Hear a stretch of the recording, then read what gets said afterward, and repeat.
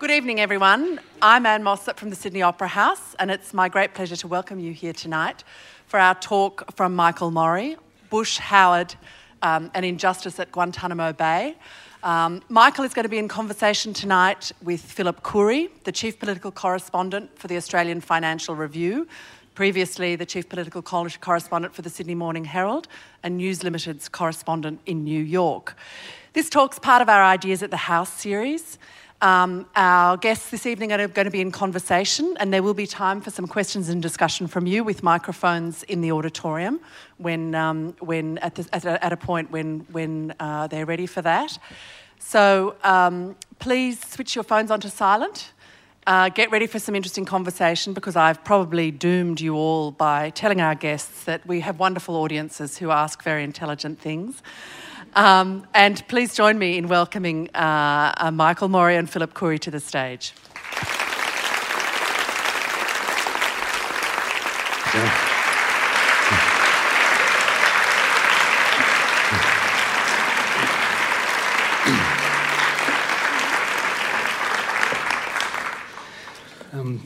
Good evening, ladies and gentlemen. Thank you very much for coming. For those of you who don't know me, which is probably most of you, I'm Phil Khoury from the Australian Financial Review. You may be wondering why I'm here talking to him. The David Hicks story essentially followed my career, or vice versa. For about 10 years, I began life in journalism at the Adelaide Advertiser, the daily tabloid in Adelaide, and I was actually the political editor of that paper in 2001. When David Hicks was taken, or captured if you like, and sold to the Americans. And so I first began writing the story then. And then in about 2003, I was assigned as a News Limited correspondent to New York City for a couple of years as the North American correspondent, and things coincided there. And this is where Dan became involved with the Hicks case, and I covered events over there. And then upon my return to Australia, I joined the Sydney Morning Herald, and as we all know, the issue finally got settled in 2007, in election year 2007, when it became quite a political problem for the Howard government. It did a full 180-degree turn from what it started as to what it became, due largely to the efforts of this fellow here, which I'm sure we're all keen to hear about tonight.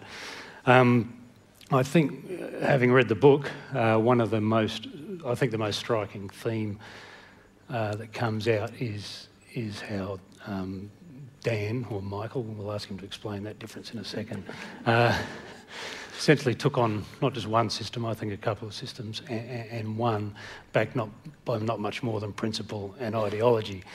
A lot of people underestimated him, and if I could just seek your indulgence for a minute. A journalist wrote on, this is back 11 years ago now, Friday 5th of December 2003, that this is upon the announcement by the Pentagon that David Hicks had finally been assigned legal counsel. A US Marine major with only 5 years' experience as a lawyer will represent Australian Taliban suspect David Hicks against the might of the US government. Now, I know journalists aren't meant to sort of make comment in news stories, but I did in that case, because like everyone else covering the story, thought they haven't got a hope. However, a week later, on December 11, 2003, the story, a lawyer assigned to defend David Hicks against the US government is not worried about the high-profile case. Speaking to the Herald Sun on the eve of meeting Mr Hicks at Guantanamo Bay, Michael Mori said he was not concerned the case would be fought in the charged atmosphere of a US election year. It doesn't matter to me one bit. My commitment to David Hicks is not restrained by any political pressure at all. And I think that was the first indication that this wasn't going to go as was planned by certain people. So, ladies and gentlemen, Michael, welcome. Thank you. Can we just clear it up from the start? Dan, Michael, which did you prefer, and why the two names? I prefer Dan. I've always gone by Dan, but my real name is Michael Dante Mori. My great-grandmother is the only person who ever called me Michael. I always was Dan, and so the first day of every school year was Michael Mori, and I'd go present, but I go by Dan. And when the press release came out, the Department of Defense put out my legal name, Major Michael D. Mori, and from then on, all of a sudden I was Michael Mori again. And so if I do something wrong, I blame it on the other guy. Okay, good. Okay. Well, it's now 2014. It's 7 years, basically, since David Hicks got out of Guantanamo. The book's just been released. Can you can probably start with that whole thing that everyone seemed to underestimate you. We did in the media. Not yourself personally, but probably the task ahead of you. I mean, as your book explains, these military commissions were essentially set a fit up to get a preordained result. Can you tell us what it was and why you weren't worried about doing what you did? I think there was a common misconception that somehow military lawyers were not independent, would not fight hard for their clients, that we were seen as part of the system. And to be truth, in the Marine Corps, you'd have a Marine client who would come in, and sometimes they felt that way. You're just another Marine officer, and I think they were easily, they saw the work we did. The commanders that sent their people to court-martial knew that we could be, defense lawyers could be a terrible impediment to the outcome that they might have wanted. But it was something that I wasn't worried about, and I think those that were at least within the Marine Corps defense system knew that we were going to do whatever was necessary to defend our client, regardless of what they were accused of, regardless of who they were, and that was sort of the ethos that I had been taught as a Marine lawyer. So I was kind of not offended when I saw that sort of appearance, but that's a common belief not only in Australia, but in America, that sort of military lawyers don't really fight that hard. But that's because we don't talk in the media, usually. So this case. But you were fighting your own system, if you like. It was a military. These military commissions were established by the Pentagon under the presidential order by George Bush. The Pentagon, as you said, the appointing authority was the judge, jury, and executioner. You weren't just fighting a government. You were fighting your own department. You were fighting your own superiors. You didn't at any stage think this could go pear-shaped career-wise. Well, the other thing you learn by being a military lawyer, defense lawyer, is that there's, not a lot of love lost for them, because we can be an impediment, and it's not necessarily the most career-enhancing job to be in the defense until that colonel gets in trouble, and then he wants your help. And then they like you, you're their best friend. But I thought I was going to get involved in something that was going to operate like a court-martial, that I had experience in. I had more than 5 years. See, the media gets it wrong. I think I corrected it the week after. I think it was 7 years.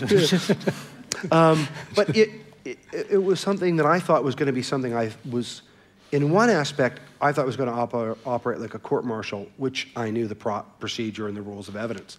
But then as I got into the system, and realized that this was not a court-martial. This was something, it wasn't like a U.S. federal trial. It wasn't a U.S. court-martial. It was some new creation. I probably wasn't the best person qualified to represent David. I did not have any advanced training in the laws of war, international criminal law, which was really a lot of the basis of the knowledge that was needed. And so I was scared there for a while at the beginning, that I knew I was behind the power curve, and I had a lot to learn and learn about this whole new system. You also had fewer resources, didn't you? I mean, you write in the book how even when you were assigned, there was limited access and initially no access to your client. You were there was no charges charges had been laid. You didn't really understand how the system in which you were operating would be working, because it was still being designed, if you like. It was still being put together. I mean, by the time they brought in defense lawyers in the middle of 2003 and started recruiting for the defense office, the prosecution office had been stood up for about a year. The investigative task force trying to put cases together had been operating almost since the beginning of 2002 when Guantanamo opened. And there were initially 5 lawyers assigned to the defense office. And there were 4 clients, right? David Hicks was one of 4. And one of those 4 didn't want a lawyer, but he got 2 lawyers. I never quite understood that. But that's how it worked. And it took me a while asking for a second lawyer. And I don't think I could have done anything in this case as well as I was able to without Josh Raytel in New York, who took on the case pro bono. There was a firm in D.C., in Chicago, Jenner Block, who came in again for free to work on the federal litigation in the U.S. And then ultimately in Britain, we ultimately had some legal challenges in Britain and had a firm in Britain helping out. And then ultimately in Sydney at the federal court here with Brett Walker and Kate Eastman doing that, and John North and David McLeod, and just getting so many people to help, and the academics that were willing to talk to me when I first started. My law of war training, I don't know if you were going to ask, but my law of war training, I had just been trained in August of 2001. Our law of war training was to read the Geneva Conventions, go through the Geneva Conventions, and in the Geneva Conventions at that time were not, gray. It was black and white. This is what it said, and this is what you did. Well, there's a lovely passage in your book.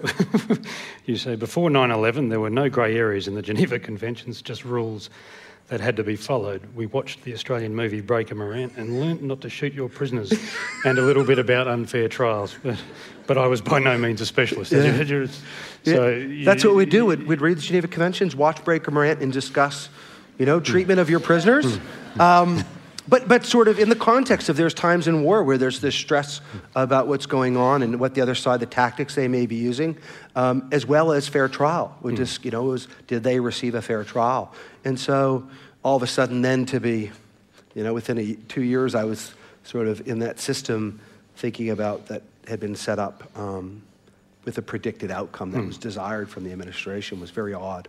Can I just maybe for people who aren't au fait with the Hicks case, he was essentially captured in late 2001, post 9/11, obviously. After interrogation, somewhere we're not quite sure where, taken to Guantanamo with one of the initial detainees 002. So. Yep. And then you weren't assigned until when? July 2003? Well, in July, I wasn't actually technically assigned in 2003. In July of 2003, I was flown out to Washington, D.C., and told I was going to be assigned. And then it turned out that an Australian delegation was coming to meet with the lawyer for Rumsfeld to discuss about Australia's perspective on the commissions. At the same time, the British were out there negotiating whether or not it was going to be acceptable for their citizens. And so it wasn't until November of 2003 when the Howard government came out and said, we accept military commissions, and then the British came out saying, we don't. Essentially, the dilemma, if you like, that the Howard government had, or that they contended, was that Hicks had broken no Australian law, and they didn't want him back because politically, you said it was politically unpalatable for Hicks to be allowed back to Australia. Was it Alexander Downer, who you say in your book said, imagine him sitting in a cinema next to you, as if it's the worst of the worst. Right? Yeah. So he had broken no law in his home country. He had broken no American law. So essentially, a system was being built to accommodate this, and a trial system set up to accommodate this area, which no one would... And it's funny, not funny, but it's odd. You look at the initial statements by the Australian government back in 2002 and 2001 at the end when he was captured. It was, we expect him to be brought home and to be faced trial in Australia. And then I think the AFP did an investigation and realized he's not violated any law.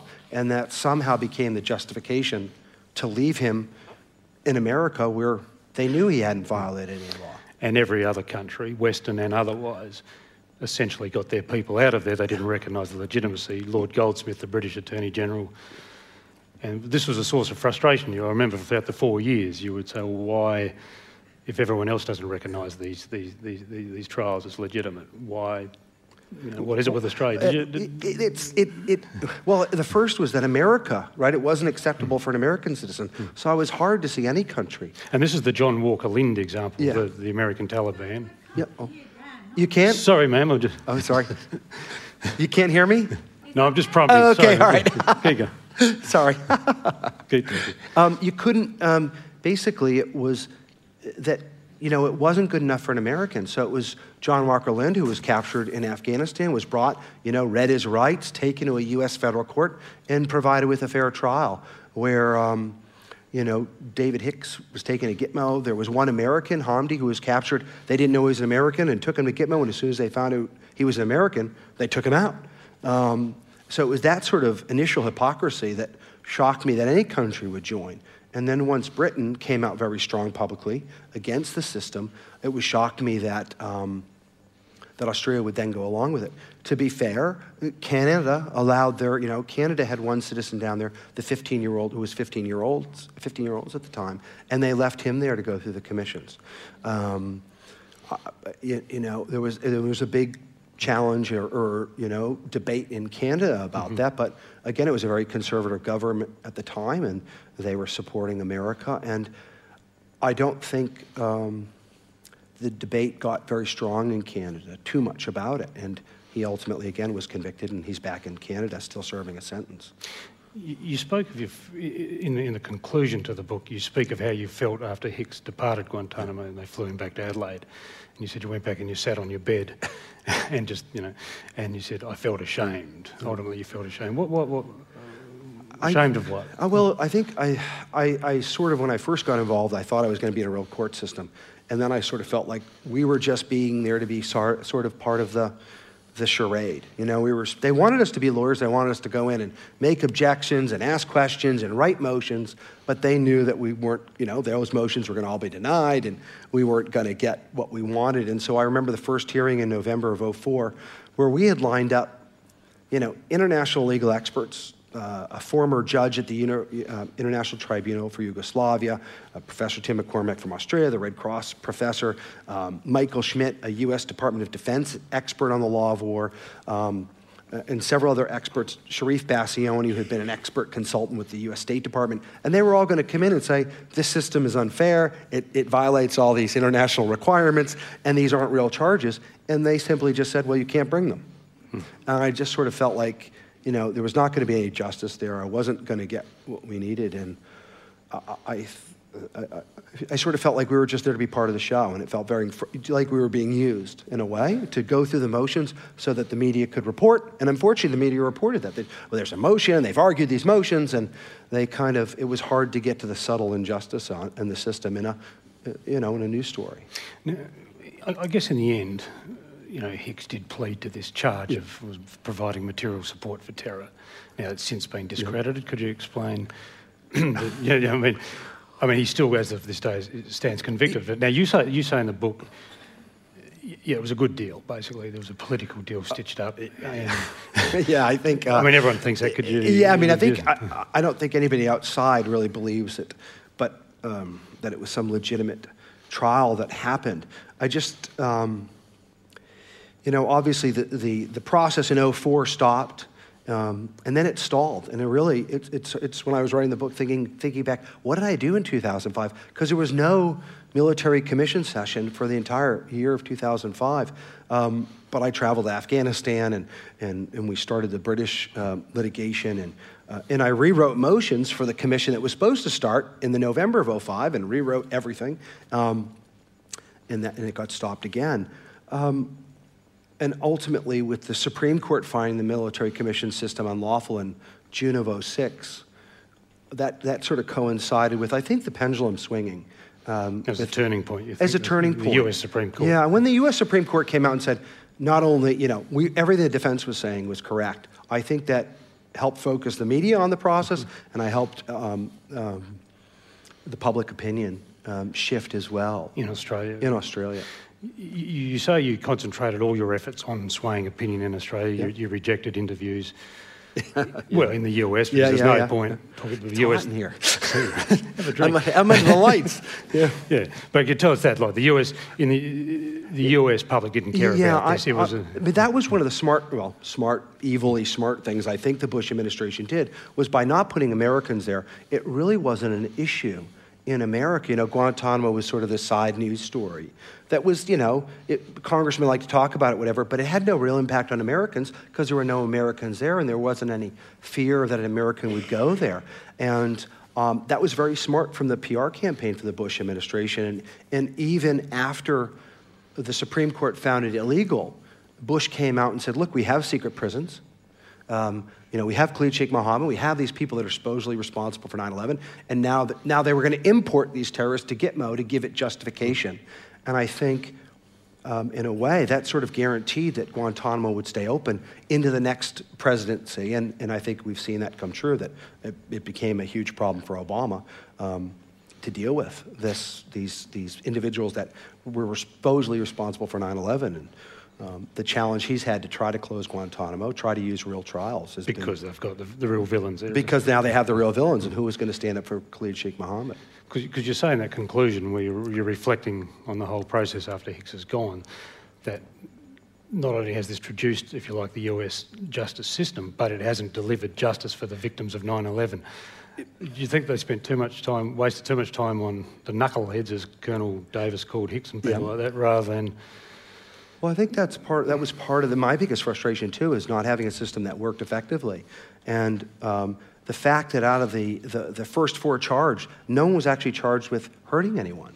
And I sort of, again, as I got into the case and what my expectations were on, who I was going to be assigned to, at least the PR statements from the Bush administration and Rumsfeld, right? These were the worst of the worst. They were responsible for 9/11. And then all of a sudden, I get the file, wait a minute, my guy hasn't hurt anybody. In a way, as a defense counsel, I felt I was getting ripped off. Wait a minute. Well, this is not a terrorist. I was promised a terrorist. Where's my terrorist? And it's comical. And I remember sitting there talking and trying to explain this to someone. But Jeff Lippert, who was the first defense lawyer who joined our team, and he showed up. He was stationed in Germany, but came over in August of 2004, and I explaining to him, and he was doing the same thing. Okay, well, what is it? What do they got on him? No, this is it. Wait a minute, he had to have hurt someone. It was sort of the perception, and in the military, you don't really question it that much. You sort of accept it, and you have faith in your politicians and all the media. The media was not, and I think we even see it today. They're over there, and so that means they're bad, and we don't go dig a little deeper in really what's going on, because the issue was, in a way, it didn't matter who was in the cell. It mattered certain values that I thought the U.S. and the Bush administration were moving away from. Tell us about, let's go back to 2003, when you first went to... In December to see Hicks, and you met him for the first time, you flew down. Just recall what that was like, and tell us the story about the name badges as well. The first time I went to Gitmo, which actually was in September, we went down to the defense office. It was very surreal, and I'd been on military bases and I'd been in military prisons, in brigs, but just when you're driving out to the camps and you hit the crest of one hill and you can see these detention facilities that I'd seen in pictures, and just the thought that America had this sort of remote detention center was so odd to me. And even at that point, that people had been there almost 2 years without charge, and that struck me as odd. I ran into a police officer one day, asked, what do I do? And everyone would ask me, well, so what are you doing, And in D.C., and I'm defending one of those terrorists at Gitmo, Because not that I was ashamed, but you waited for some angry action. And this police officer who had been a reserve Marine said, it's wrong. It's wrong what they're doing. And I thought that should have been everyone's natural reaction, and I think it did. But it took a while, because after September 11th, I think there was such huge sympathy to the U.S., and everybody wanted to support the U.S. And I think the Bush administration took advantage of that, and that they went to such an extreme. But I think, it was politics. So much, that's the thing that bothered me the most, that it wasn't a justice system, it was a political system. And, but the name badges, sorry, I ramble, sorry. But the name, it was, so when I was supposed to go in the camps, I had to, in the Marines, you've got your name on your uniform, your last name. I had to cover it up with tape, because he wasn't supposed to know my name, but I didn't quite understand that, because I could tell him my name. Hi, I'm Major Maury, and but I'd have to, or when I interviewed other detainees, I interviewed other detainees in preparation for the trial, and again, they'd make me cover my name up. And why was this? I don't know. I wasn't worried that Al Qaeda was going to come after me. I'm not sure how I was supposed to convince this detainee I wanted to interview that I really was a defense lawyer, but I'm covering up my name, and that was quite a challenge, trying to go in and convince people that had been locked up there for 3 or 4 years that, no, I'm really a defense lawyer, and I'm here trying to investigate the system and what's been happening to you. Will you tell me? And some were just so institutionalized they couldn't even comprehend that there was a defense lawyer there. You had Stephen Kenny with you. He was an Adelaide civil rights lawyer, amongst other things. Did Hicks trust you at the first meeting? Do you think you won his trust? Well, I don't know. You'd have to ask him. Look. As I write in the book, I don't think there was any concern with that. I mean, Hicks had more in common with the guardsmen out there and myself than most people locked up there. And I remember him saying, he's glad he got a Marine because Marines are the best, but misconception, though. I was very lucky. I wasn't dealing with a language barrier that some of the other defense lawyers had to go through, working solely through an interpreter with their client. And that was a real challenge. Before I knew I was getting an Australian, that was going to be a big issue. And so I was happy to get the Australian. And what was it like, the conditions he was being held in? Well, did you feel? I mean, I assume they were Spartan. They were Spartan, but I mean, particularly when I first went in, he was being held in what was called Camp Echo, and it was basically solitary, and he'd been without access to sunlight for over 5 months, and it was shocking. And again, and I don't know, I've always wondered, was that just some, sergeant who set that, he only gets his exercise at night, or was it a systematic decision made from on high down? You never know. And I think I try to get across in the book is sometimes, you start thinking it's government conspiracy or intent, but then you realize, till you can rule out government incompetence, it's hard to get to conspiracy. And unfortunately, military commissions was a perfect example of government incompetence at the highest levels. These are the same people who created and controlled the military commission system were the same people who are running our war efforts. And you start wondering, how are these people making these decisions? And that bothered me too, because I hate to admit it, I kind of was politically naive. I was in the military my whole adult life. I did what Because the bookend of that, I guess, his treatment got somewhat better over years. His comment slightly better, and the Australian consulate was able to bring him things. Towards the end, you're right, he was put back in those sorts of conditions, and when you decided to take the plea bargain, which is, you're right that you didn't think he was going to survive if you decided to fight that charge. Can you elaborate? Yeah, I mean, he was, so when I saw him, and the consulate was great, the member of DFAT was great in trying to change that, and we were able to do that. We were able to improve his food, get him access to sunlight. And, sometimes I felt my whole job was just to bring mail in to try to give him some connection with the outside world. And the consulate was really great and put forward the effort to help in that area. But as it progressed and we got into the beginning of 2006, for whatever reason, they put him into solitary again for 23 hours a day without access to sunlight, really. Maybe he got exercise 1 hour a day or got out of that cell. And was that to break him, you think? I don't know. If the U.S., at Gitmo, you could, initially it was Camp X-Ray, which most of you are probably familiar with, the pictures of what looks like dog kennels. But they were only used till about April of 2002. Not that it makes it any better, but until they built Camp Delta, which was the more open air, access to the natural environment, mesh cages where people could talk to someone next to them and see what's going on. If they spoke the same language, they could talk to each other. And then Camp Echo, which became these sort of solitary huts. But, I remember in 2005 going down there and seeing them starting to build these mini maximum security prisons and going, you don't want to be in there. Because that was just going to be 23-hour day lockdown by yourself.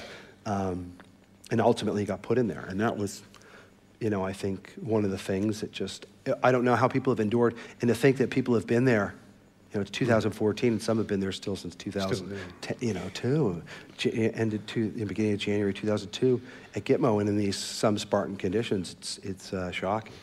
And I think you sort of imply at the end that Hicks would have probably killed himself or taken his own life had he had to spend significant more time. Yeah, I mean, he talks about that, and he talks about that in his book, about that, and his feeling that desperation, and and I think not ultimately at the end, but there was always sort of these successes in courts, right?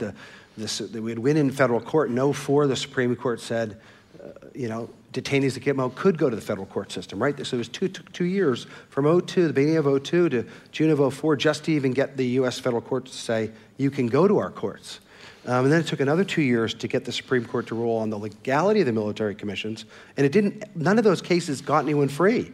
It just said, basically, start over. And then it took another 2 years. Ultimately, in 2008 is when the Supreme Court ruled on another issue from Guantanamo. But it was a very slow process. And so there was really no hopes of getting justice for him. And every time there was a win in a court system, either in the U.S. or in the U.K. with his British citizenship or even in Australia, it sort of felt like you won for a minute, but then the reality was it was It didn't change anything. Can you tell us the story of the British citizenship? It's a great anecdote. Is that a good? So his mother was British, and we obviously with the stance that the British government had taken on the lawfulness of the commissions, he was entitled to be registered as a British citizen. And so I got the application all filled out, got my credit card for the passport fee, and called up the British Embassy and said, I'd like to speak to the person that's handling the British detainees at Guantanamo. Of course, hang on a second. And I got someone back, and they said, hi, who are you? I said, who I am. And I said, I think you still have a British citizen at Guantanamo. He's like, no, we don't. And I said, well, can I meet you? I'd like to bring you an application for David Hicks. And me and Mick Griffin, another Australian lawyer who was there at the time, we went to the embassy, and out came poor Simon. And I handed him the application, explained, look, his mom was born in Croydon, England, and we think he's the missing Earl to Croydon, fifth in line for the throne. He did not look in the mood for jokes about royalty. But I said it with a nice straight face. You want to read that bit? Oh, you're going to make me read it? No, I don't want to read it. Sorry to interrupt, ma'am, but Dan wrote at this stage, as he flipped through the application, he looked like I had just dropped a large pile of shit on his lap.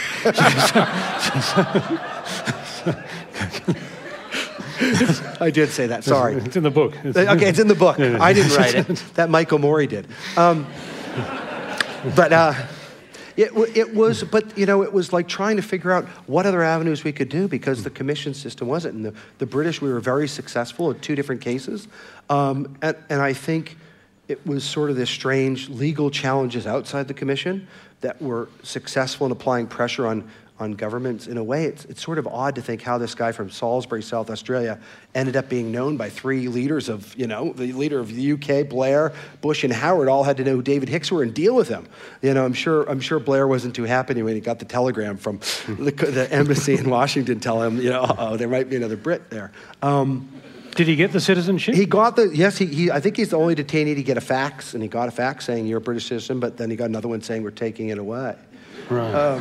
Straight afterwards. Right. And so, and then it was that scramble just to try to find lawyers over there that were willing to help and take an unpopular cause on. Think by 2005, what did we happen in the July of 2005, right? The bombings that happened, and never a good PR event when you're trying to get sympathy for someone who's been accused as a terrorist. And but it took a legal strategy and putting pressure, and I think the public through the media as well. And I dealing with the media was something I'd never done before as a military person. That was probably the first.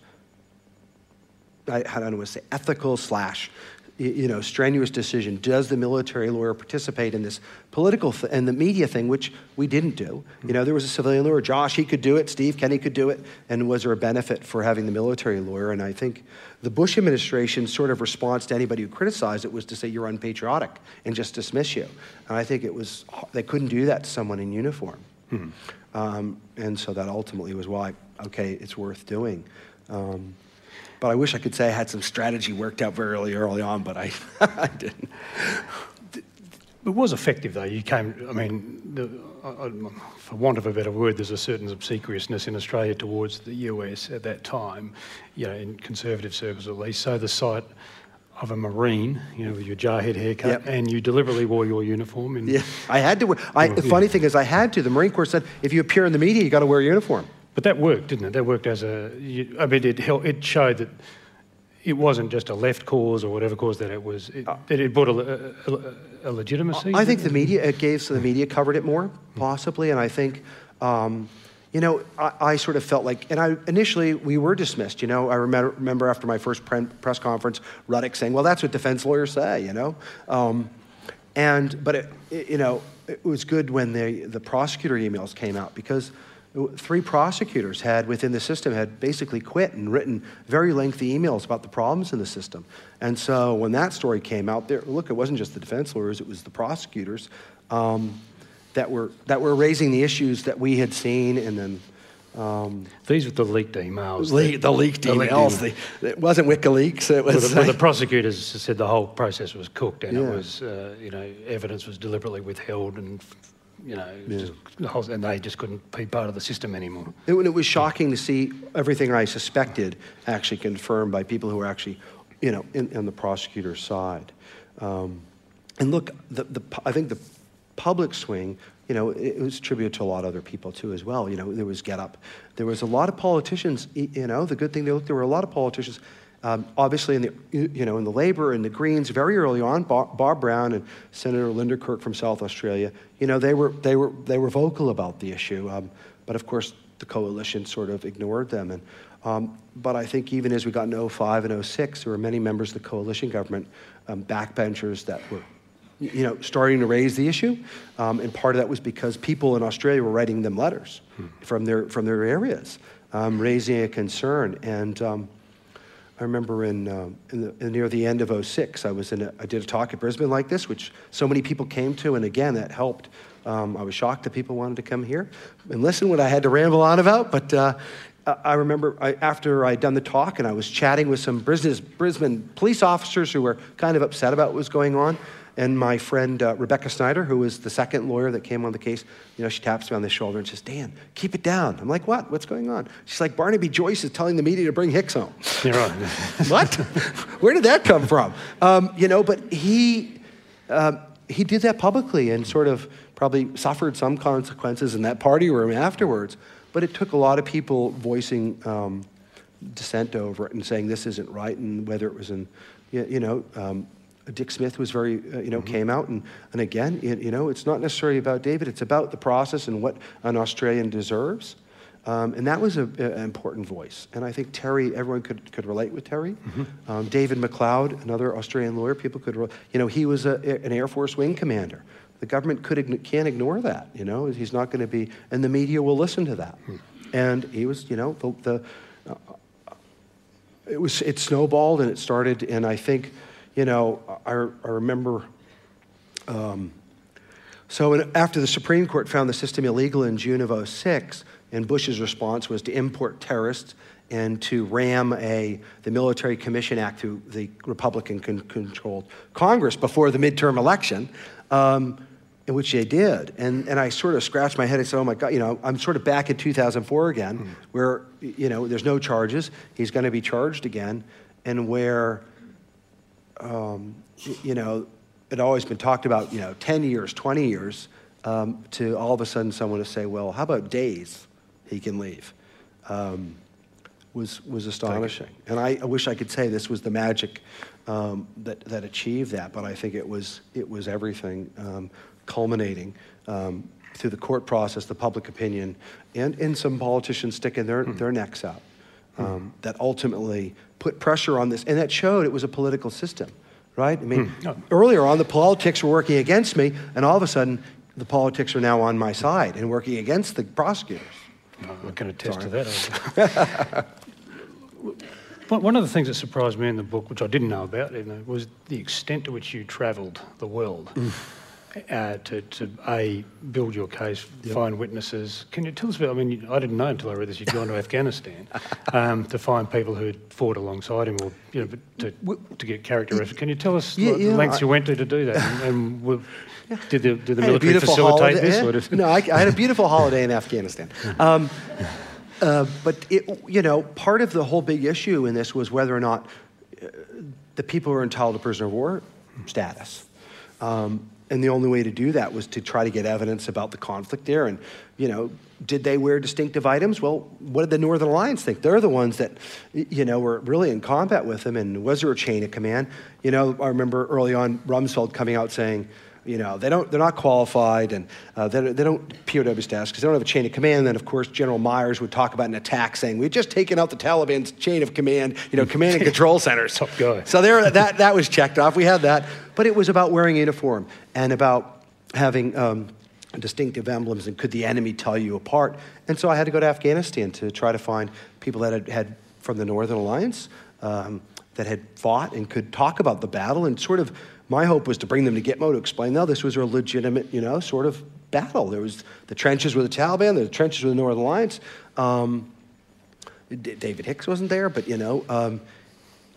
so I spent about 2 weeks going through Pakistan and Afghanistan and going up to the north and finding former Northern Alliance soldiers who were like, yeah, we knew exactly who the Taliban were. They wore their turbans like this, and we did this. And as well as to find witnesses to talk about how the U.S. operated, to say it's not a crime to fight in a war if you're not wearing a Western-style uniform. That's what the Northern Alliance did, It's what our special forces did. It's what our CIA did. So, so I did a lot of traveling, and I did... How did you know? I mean, Afghanistan would have been chaos then. Yeah. I mean, how did you know where to go, where to look, who to talk to? It was sort of, again... Fixes with I got a flight into Kabul, and it was sort of, again, the prosecutors, when they went to Afghanistan or anything for a site exploitation visit, they went with, multiple agents and armed convoys, and I had to call up and try to, make contact with the lawyers there and say, I'm coming on an event, it's me, can I, can you get me a car? Can I borrow a weapon? And I sort of picked people up along the way. I got this Army lawyer who had helped me find me a place to stay in Kabul, and he was stationed in Kabul for a period of time, and he's like, oh, you're going up there, can I go with you? Sure, come along. And I ran into another guy who would actually help the AFP in their investigation. He was now in Kabul, and he's like, hey, do you need this extra security? Sure, come along. And so we had our sort of, Three Stooges traveling the northern with our 5-man Afghan army, in their little Jeep, and us in our little Toyota Land Rover or whatever. And it was I found it as adventurous. A military person, I wanted to go over to Afghanistan. I didn't find Osama bin Laden, sorry. Or I would have had that 25 million. He was in Pakistan. He was in Pakistan, darn it. But, it was. I think I traveled in 2004, I traveled 200 days. And, that was going to Afghanistan, Pakistan, Kosovo, Germany, dealing with experts and coming to Australia. And then in 05 and 06, I traveled like 130, 140 days out of the year. Yeah, right. And just going to Gitmo, just even getting to go to Guantanamo was a logistical, nightmare. You took at least a 3-day trip for a 2-hour visit. And the plane with no toilet. In the plane with no toilet, which didn't... Yeah. We'll throw it open to questions in a few minutes if anyone's got any questions. Are there people lined up already? Already? No, that's the lights playing tricks. Oh. There's a microphone there and one there, so if you've got a question you'd like to ask Dan or Michael or both, they've lit it. Just sidle no up to questions? the mic. But a couple of things. The book itself, the book writing process, yes. It's 7 years sort of since it's all... Did you keep notes? Because it's very detailed. See, they cut all the detail, I think, out of it. Well, did you keep a diary throughout this period? I had, for my travel, I had all my travel orders, things like that. It was very, notes from the case, the motions I've written, it was all sort of in boxes that I was dying to shred and stop lugging around with me. But yeah. So we have our first... Okay. I've got 2 questions. Oh, no. Yes. Or one statement, really. Okay. Mm-hmm. With David Hicks, would you say a lot of the support for him swung around because of his mental state right towards the end? I would say I think it swung a large part due to Terry and people realizing that there was a real human there. And I think it finally got a hold that it moved beyond David in the principle of how an Australian should be treated. And there was not a second-class status for Australians compared to Americans or British. And my second question is, what is the status now of Guantanamo Bay? It's still open for business. It's unfortunately, they're down about 160 detainees. Half have been cleared for release, but they don't have a country that will take them. So they're similar to the immigration detainees here that have been found to be refugees, but they have an ASIO negative assessment on them. So Australia won't allow them in, but there's no other country that will take them. And out of the other half, one group is sort of designated for military commissions they'd like to prosecute, and the other little group is too dangerous to release, but they'll never be prosecuted. And the fellow you were talking about, Sheikh Mohammed, yes, who they believe was part of the 9/11, why don't they take him, or isn't it more honourable to take him up into the US, charge him and prosecute him up there for a crime committed there? Absolutely, and I think when Obama came in, I don't know if you remember. Do you remember Eric Holder, the Attorney General, said he announced we're going to take KSM and these alleged 9/11 conspirators, bring them to New York and try them in the federal court system. That was met with such a strong opposition by the Congress, and they basically defunded it. They wouldn't, they control the purse strings, and they took away the ability to fund any travel or bringing in to the United States of any detainee. And it would have been much better because he probably could be prosecuted and convicted.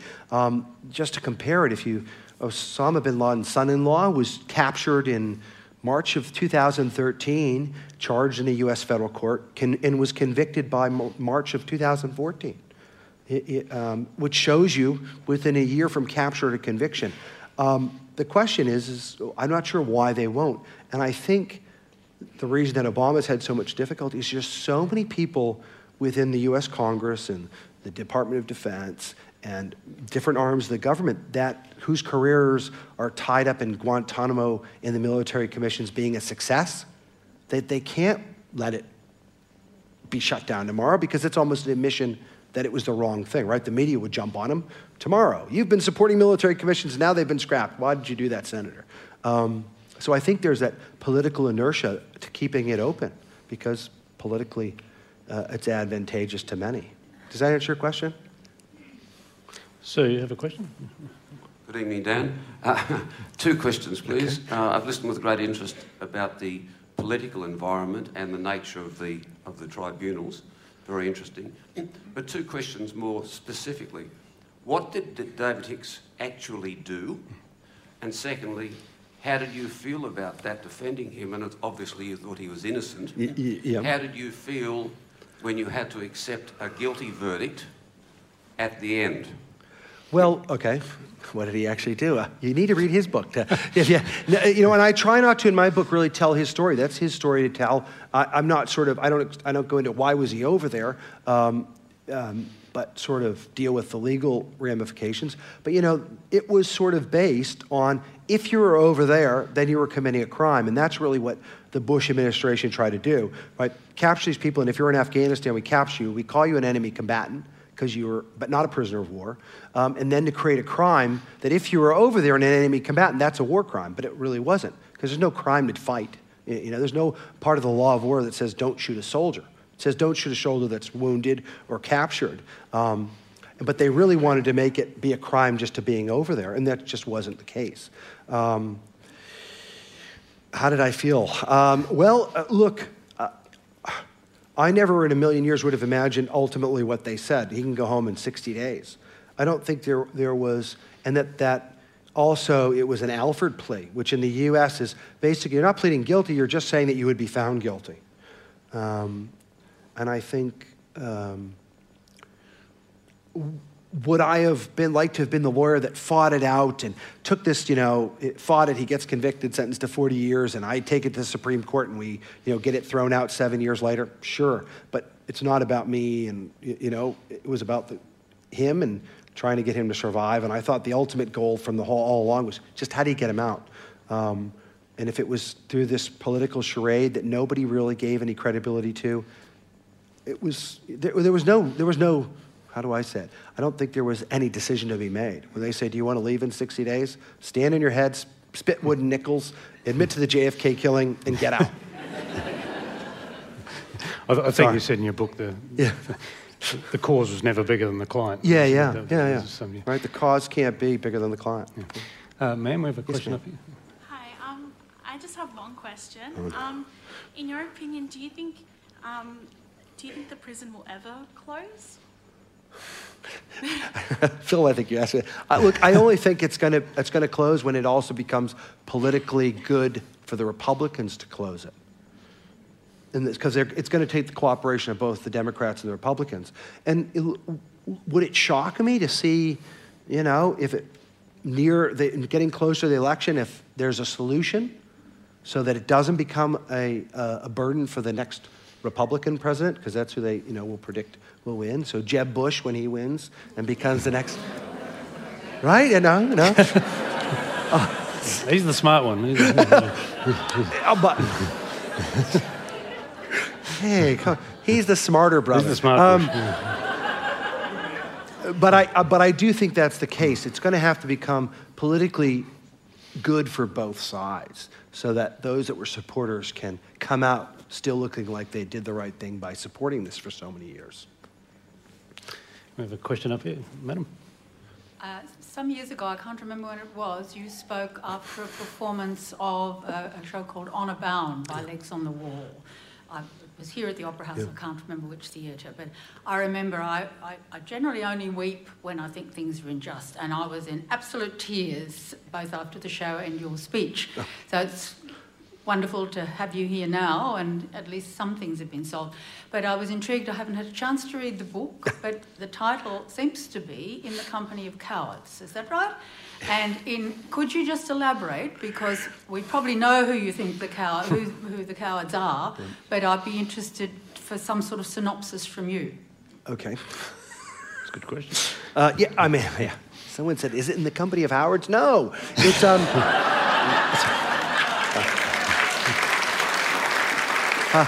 sorry, I shouldn't take cheap shots. Look, it's the easy answer is, it's the head politicians that were responsible. But I think for me, it was everybody else that went along with it, right? Not that Bush couldn't have set this up without so many people going along with it. So many people, it couldn't do away with the Geneva Conventions without the leaders of the U.S. military just turning their back on the Geneva Conventions. I mean, the U.S. military, when we started capturing people, we're starting to process them as prisoners of war, and we're going to hold the Article 5 tribunals, which is what they're called, to determine their prisoner of war status. So all of a sudden, Rumsfeld and Bush come out and say, no, they're not. I've made the decision. There was not any pushback from the military. And when they started setting up this corrupt system, so many people went along with it. And so there were a lot of people that had to go along with it for this to happen. It wasn't just the key politicians. And I think that's the way I felt. I felt everybody else was in on the joke but me. And it really bothered me that people just, whatever it was, said, all right, I'll go along with it. But it was, look what happened to General Shinseki, who at the beginning of the Iraq War, whatever it was testifying, was saying it's going to take us 10 years and 100,000 troops, and he was fired. But he was right. So I think does that answer your question? It's a lot of nameless people who went along with it. A lot of bad things can't happen in a government unless there's a lot of people that go along with it. And do you put the Australian government in that category as well? For its acquiescence with the then Australian government? How do I say this? Look, I thought the AFP did a great job. They were very supportive of both prosecution and defense, giving us what they could. The DFAT and the consulars provided the support that they could. But at the top. But they weren't, the ministers who are controlling the ultimate decision. So, I don't know what advice Ruddock was getting on the legality of the commissions. Whether he chose to follow it is another question. Sir? I heard your statement in regard to your first impressions of seeing a detention centre. Yeah. And flicking forward now a number of years and looking where Australia is in terms of our detention centres on Manus Island and Nauru and our treatment of refugees today, would you just like, as a reference point from where you're at then and today, give us some comments in regard to where Australia is today? Oh, no. You really want me to get me in trouble. Look, I've never visited any of the detention centers. I've seen the pictures, and obviously the law firm I'm with, Shine Lawyers, is litigating some of these issues, and George Newhouse, who's here, is in the High Court next week on the individuals and the Sri Lankans who are locked up on the vessel for over a month. I don't think you can. How do I say this tactfully? The refugee issue has some similarities, but it's an issue that's also being dealt with everywhere in the world. I wouldn't want to say it's the same thing as Gitmo. Gitmo was such an aberration, especially that I mean, part of Gitmo is saying that we're going to have people, we're going to detain them indefinitely and never try them. I mean, that's the position for a group of people. They're just going to stay there. The refugee, obviously there's the conditions of detention and how do you treat someone and how do you treat kids and how do you treat families that have sought refugees and refugee status and are actually refugees, and how do you resettle them in the process? And I don't think I want to go much farther and take a political position. I can't vote here anyway, so. I forgot I'd just jump in. Just maybe a more contemporary comparison is the three tranches of terror laws, the new terror laws that the Australian Parliament, one has passed, one is under review, and there's a third one coming. Now, I find a lot of similarities between now and 10 years ago insofar as there's a new terror threat, there's substance to it and there's hysteria to it. It's hard to, find the line, but Are you au fait with what the Abbott government has done with these terror laws? Do you have a problem? I mean, I'm not equating them to the military commissions. I don't think I'm anything near that level. But principally, do you see there's a problem maybe with... Well, I mean, clearly there's a new hysteria about this war. I mean, and you see war on terror still being used for what's going on. And I would hope that we learn from what happened after 9/11 to the media might have a little bit more straight and get to the real story. But... the laws are trying to develop to catch up in some way. How do you deal with people going off to fight in these other conflicts? If you think about it, and when Australians, and there's a monument to 70 Australians in Canberra who went over and fought against Franco in the Spanish, but they were on the right side. Right? I mean, people would say, well, but they were on the right side, and so I think. Should we be concerned? Definitely. The U.S. has laws that prohibits people from going to certain countries. I can't go to Cuba. I can go to Guantanamo, but not Cuba. And you can, and there's restrictions on supporting certain organizations. But yet these new laws are always, it's security being balanced against individual liberty and freedom. And I think right now the sort of scrutiny that's going on is a positive thing. Right there, the terror laws in 2005 when they were passed, I think they didn't have as much scrutiny and concern. Where now it is, and so I think that's a good thing. Consequence of 2001. I think so, and I think they'll be watched, and it's hard to see how new laws will operate until in the abstract. You can talk about concerns in this, but until you see them put into and utilized in a real case. I mean, we've seen some of these terror arrests and people being arrested for preparing to go over and fight, and. I think it's hard to tell whether they're actually being very effective or whether they're just, something to say that we're doing something. It's a challenge. Question, sir? You seem to be fairly disenfranchised with the system a bit. If you had the chance to go back in time and tell your younger self to never be a military lawyer and not do the things that you did, what would you do? Oh, well, I wouldn't tell them. I'm not disenfranchised with the military court-martial system.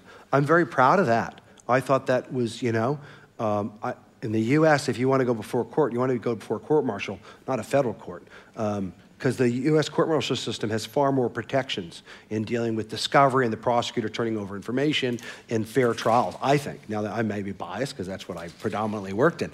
I don't think I'd go back and tell myself to do... Well, there's probably a lot of things I could have done differently during the Hicks case had I known how it was going to play out and drag on. I sort of always felt like there's 100 holes to dig and I got to get going. I didn't know that it was going to take 9 months to get him charged. And I didn't know it was then going to, would have the last commission hearing in 2004 and not have another commission hearing until March of 2007. It sort of just stumbled along. But I think I still would join the military if I could go back. I've enjoyed it. I had a great career. Obviously, the opportunity to come to Australia came as I retired, and I'm glad I've done that, and have enjoyed my time at Shine Lawyers, and met some wonderful people when I was doing the Hicks case, and those friendships have extended to here now, and maybe I'll get permanent residency, maybe I won't. But it's in a way, I don't really think I did anything that special that another lawyer that was assigned wouldn't have done.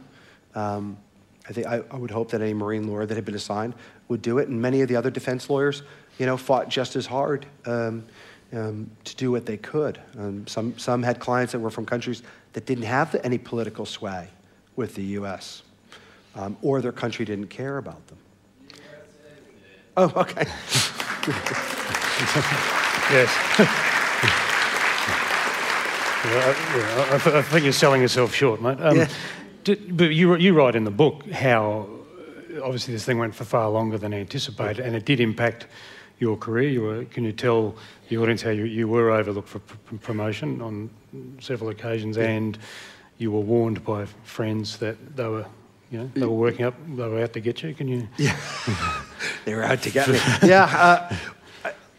After I did my first press conference in January of 2004, a month or so later, I get a call from a friend saying, "Hey, let's meet for dinner." Okay. And then sit down, and there was sort of this, "Do you know you're under investigation?" What? No, I didn't know I was under investigation. And then another friend called me, "Do you know you're under investigation?" And they were investigating what my statements were in the media.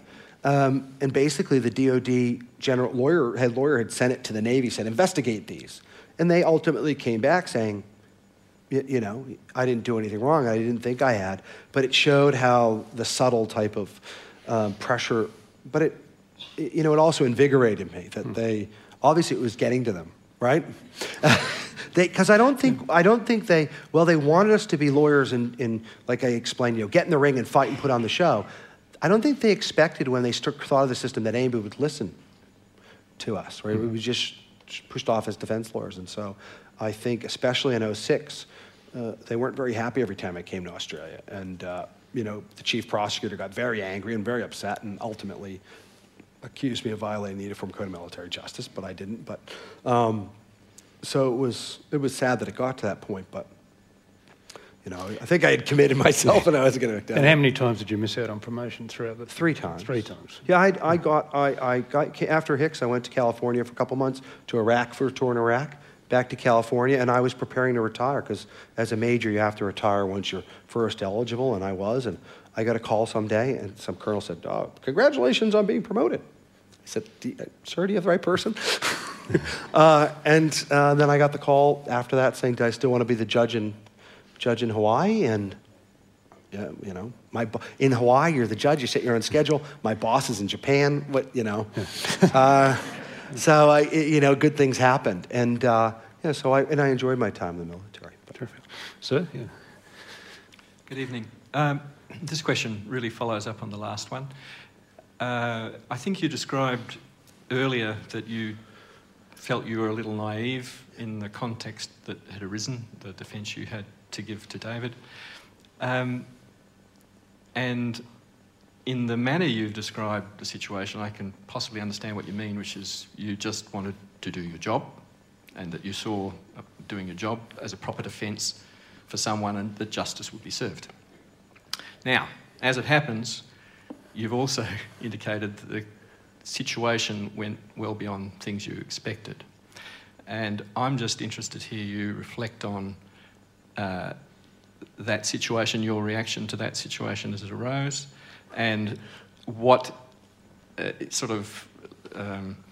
the manner in which you went about finding this little bit extra, which was needed for the new situation. You'll have to buy the book. No. Look, it wasn't like I initially said, "Oh, this system's corrupt." It took me to, reading the rules, trying to figure out what was going on, seeing how they, had created this system, took away all rights and protections, had created a crime that really basically said, if you got captured in Afghanistan and Bush labeled you an enemy combatant, then you were guilty of this crime, and just seeing that sort of genius evil, as I like to call it, on the part of the creators. I couldn't have done what I did without so many people helping and so many people willing to talk to me. I try to cover it on the book and give kudos to so many people that were willing to talk to me and give me ideas and answer my phone calls. But that's, I think, what it was. The hypocrisy, pissed me off. In 2006, I remember when the story came out that the former Taliban spokesperson it was attending Yale University and Hicks was locked up for aiding the Taliban, I was going, what's going on here? And that, so I think that's what gave me the little effort. It was the hypocrisy that pissed me off. And I think my pissed offness hopefully came across to everybody I talked to in the media. And so I don't know. Does that answer your question or not?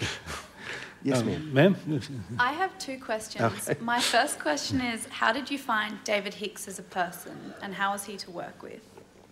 You'll have to ask him. I tried. David's kept himself very private, and so I try not. I know it's hard. It's hard. I think I'll forever be that Hicks lawyer. Weren't you that Hicks lawyer? Someone comes up. Yes, I was the Hicks lawyer. Please let me be known for something else. No, but he's kept his life very private. So, but I do talk a little bit. Stuff that I've already said publicly. I had no problem with him. I never felt any animosity from him. I never, But I think the one issue you might be asking about is, how do you deal with someone who's completely held incommunicado? And I try to cover it in the book, and I think that was my biggest challenge, was how do you, to say David Hicks made any decision at Gitmo is probably untrue. How could anybody make a decision down there?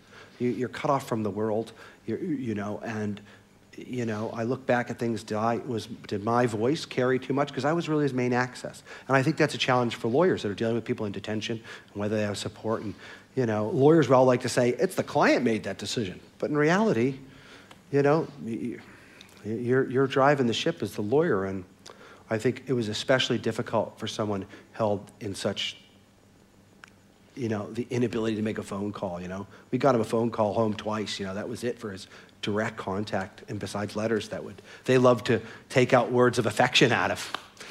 Yeah. Does that answer your question? Yeah. Okay. And your second question? Yeah. You commented on the institutionalization of the detainees. Yeah. I was wondering if you could elaborate on that. Well, I think that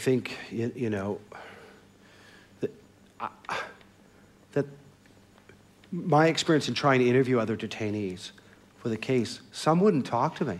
I mean, they'd just say, and some I needed an interpreter, some I didn't. Some would just say, I can't talk to you unless my interrogator says it's okay. Some didn't believe I was a defense lawyer. It was hard. Some, supposedly interrogators had held them out as lawyers previously as part of an interrogation technique. And so I was supposed to now pop up in my Marine Corps uniform, with my name tag covered up, and say, I'm really here to help. It was hard. And I remember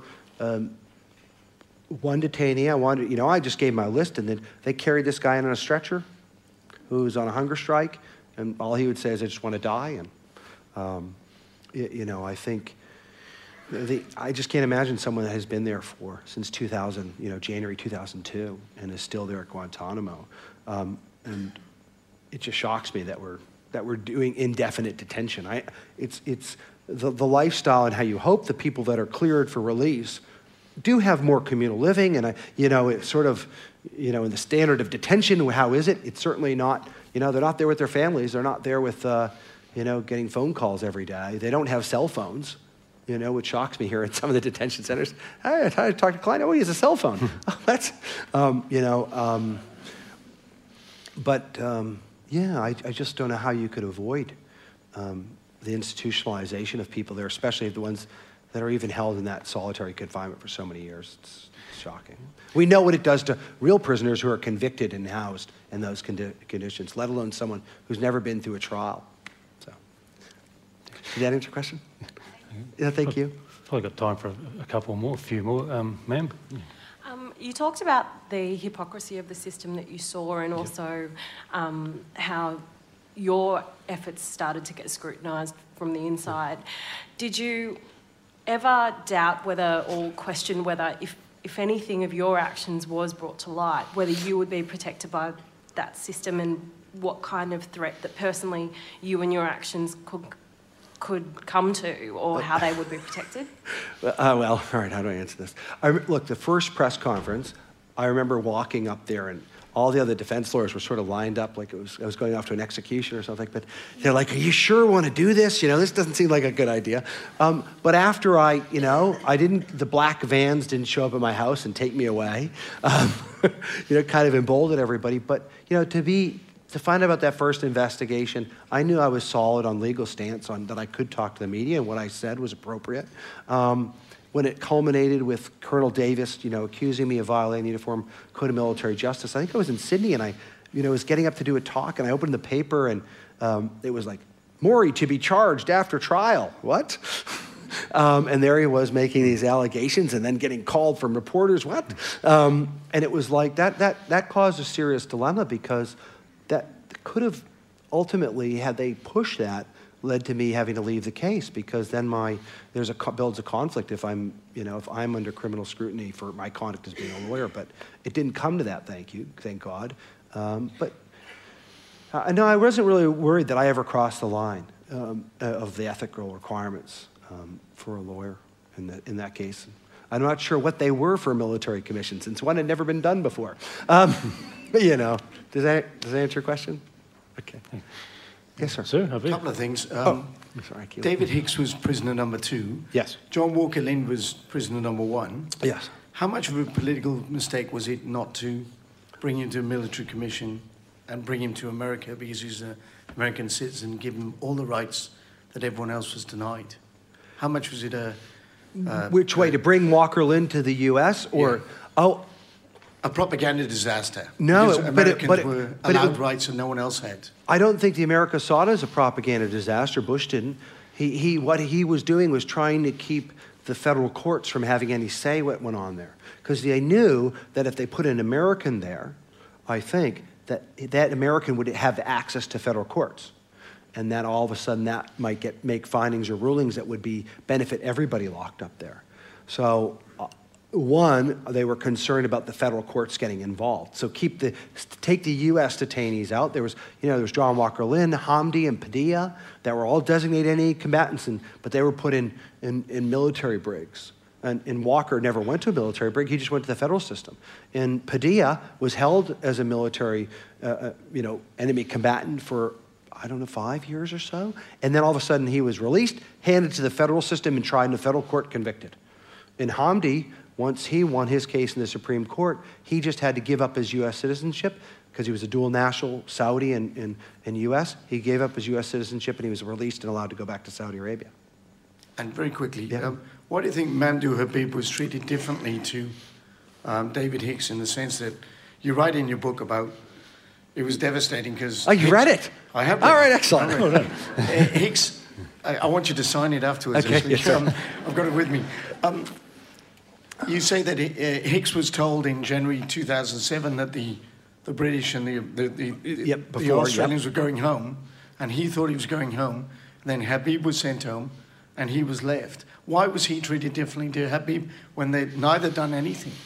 My speculation on that is that I think the federal court cases were going forward, and I think the federal court case might have disclosed evidence of potential government involvement with his rendition to Egypt.